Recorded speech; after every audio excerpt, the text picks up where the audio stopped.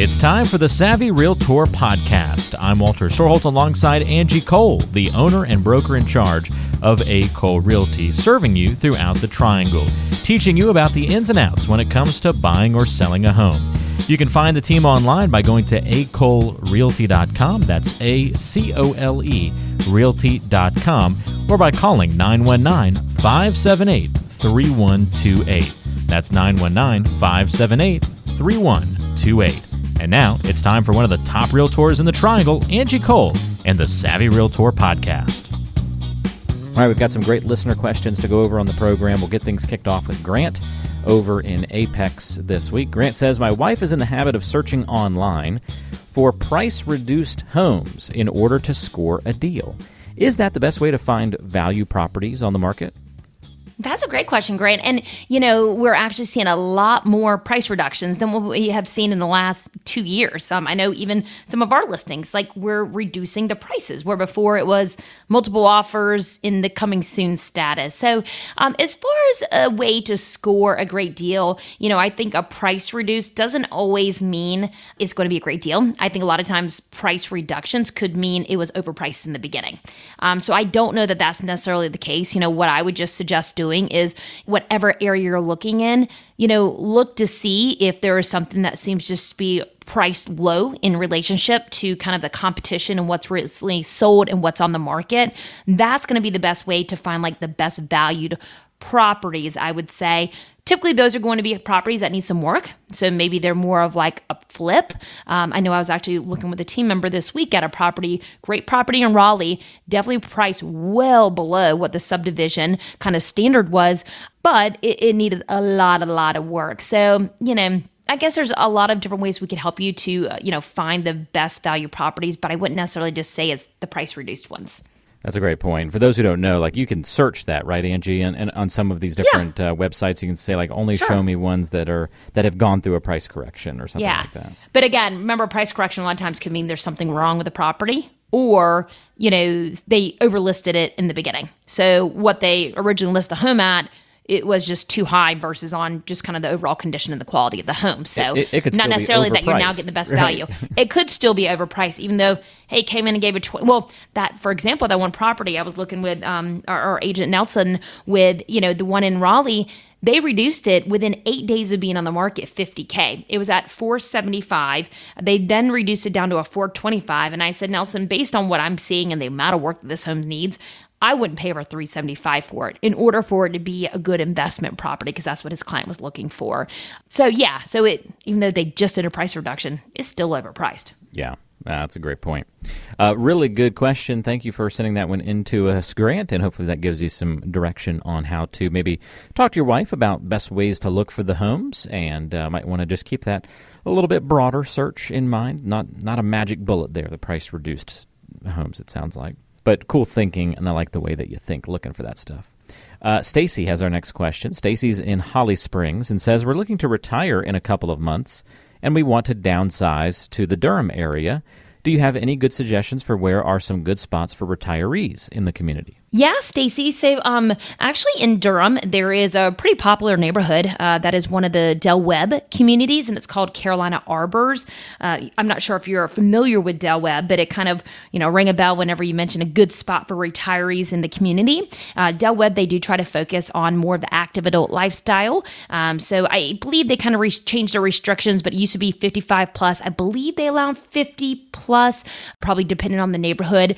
Definitely something we could research a little bit further for you. But, the Del Webb communities are just amazing to take a look at in regards to just all of the activities that they sponsor and they host. All the homes, they're the ranch style, one floor living, maintenance-free community. So it's just really neat to be surrounded by other people that are similar in age, probably have a lot of similar interests. And it's one of those neighborhoods you can be a part of nothing or be a part of a lot of things. There are things on the calendar every single day. And also at Carolina Arbors, it actually falls right behind Briar Creek. So, super, super close to shopping, restaurants, anything and everything that you need right off of Highway 70. That's great, and a really good question, Stacy, and I'm sure you get people kind of inquiring about this all the time. We've got more and more people retiring every day, Angie, as the baby boomers keep making their way into that phase of their life, and so that's one of the reasons why these communities have popped up and been so popular, and lots of interest in that realm, right? Yep. And there's other Del Webb communities as well. There's one in Cary, and there's other just active adult neighborhoods too. We can definitely, help you out with your search there. I just know the popular kind of title of a lot of the neighborhoods are the Del Webb product. That's a great point. Yep.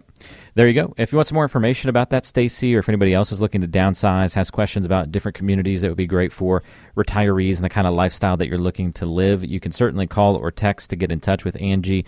She and her team can fill you in on all sorts of great details. Again, you can reach her by calling or texting 919-538-6477. That's 919-538-6477. Call or text Angie at that number, or visit online at acolerealty.com. That's ACOLE realty.com. Or call or text 919-538-6477. All right, so Chrissy has this next question. Chrissy is, by the way, in Knightdale, and says, is it reasonable to expect sellers to now pay some closing costs for buyers? Chrissy, I wouldn't use the term maybe reasonable. We are just now starting to see where some sellers are paying for the buyer's closing costs or a portion of them. I would say that we see it a little bit more in new construction. It's interesting to see how that's really shifted, where builders are offering these just huge incentives. I've seen some offer like $20,000 incentive to move forward on their property. So I would say I wouldn't expect it in any way, but you never know. There could be some wiggle room if you are the only offer on the table. That's good to know, and very helpful as well. Another one of those little signs you look for, right, of maybe a change, maybe a tweak, something like that. A little bit of closing costs being covered, another sign of that shift, perhaps. Yeah. Good perspective there. All right, Ashley has our last question of the week here, Angie, and is in Wilmington down at the coast. So Ashley says, we have a lot of mother-in-law suites in our neighborhood above garages or in basements. 2 of our neighbors just sold their homes. One was able to count the square footage for the mother-in-law suite, but the other was not. How is that the case? How can we tell if ours will count when we sell it later this year? And what impact does that have on property values if you can't count it? Yeah. So there could be a couple of factors as to why they couldn't count that square footage. If the area is not permitted, it really shouldn't be counted in the total square footage. I have seen where some agents still market it and then they disclose it in like agent-only remarks. But really, unpermitted space should not be in the total square footage. So maybe that's a reason. Beyond that, I'm trying to think if there's any other reason why it wouldn't be counted. Really, that's it. It really boils down to either they didn't pull permits with the county. Maybe there wasn't heating and cooling there, so they couldn't pull the permit for it to be included in the total living square footage. There's reasons why it wasn't actually permitted. Maybe someone did the work on their own versus hiring the qualified contractors and pulling the correct permits.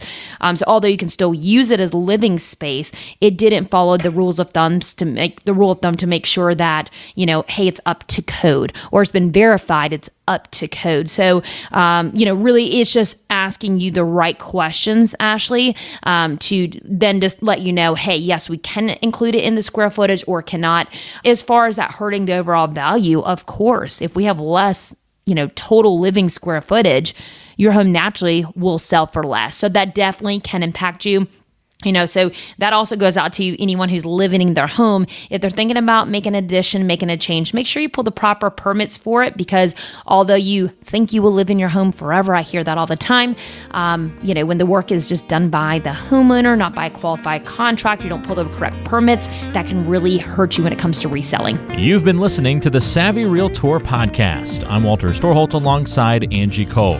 She's the owner and broker in charge of A. Cole Realty here in the Triangle. And if you have questions for Angie, we invite you to go online to acolerealty.com. Listen to past podcast episodes on the website, read the blog, and all the great information, including the option to find a home right there on the website. That's acolerealty.com. And you can also call Angie with your questions, 919-578-3128.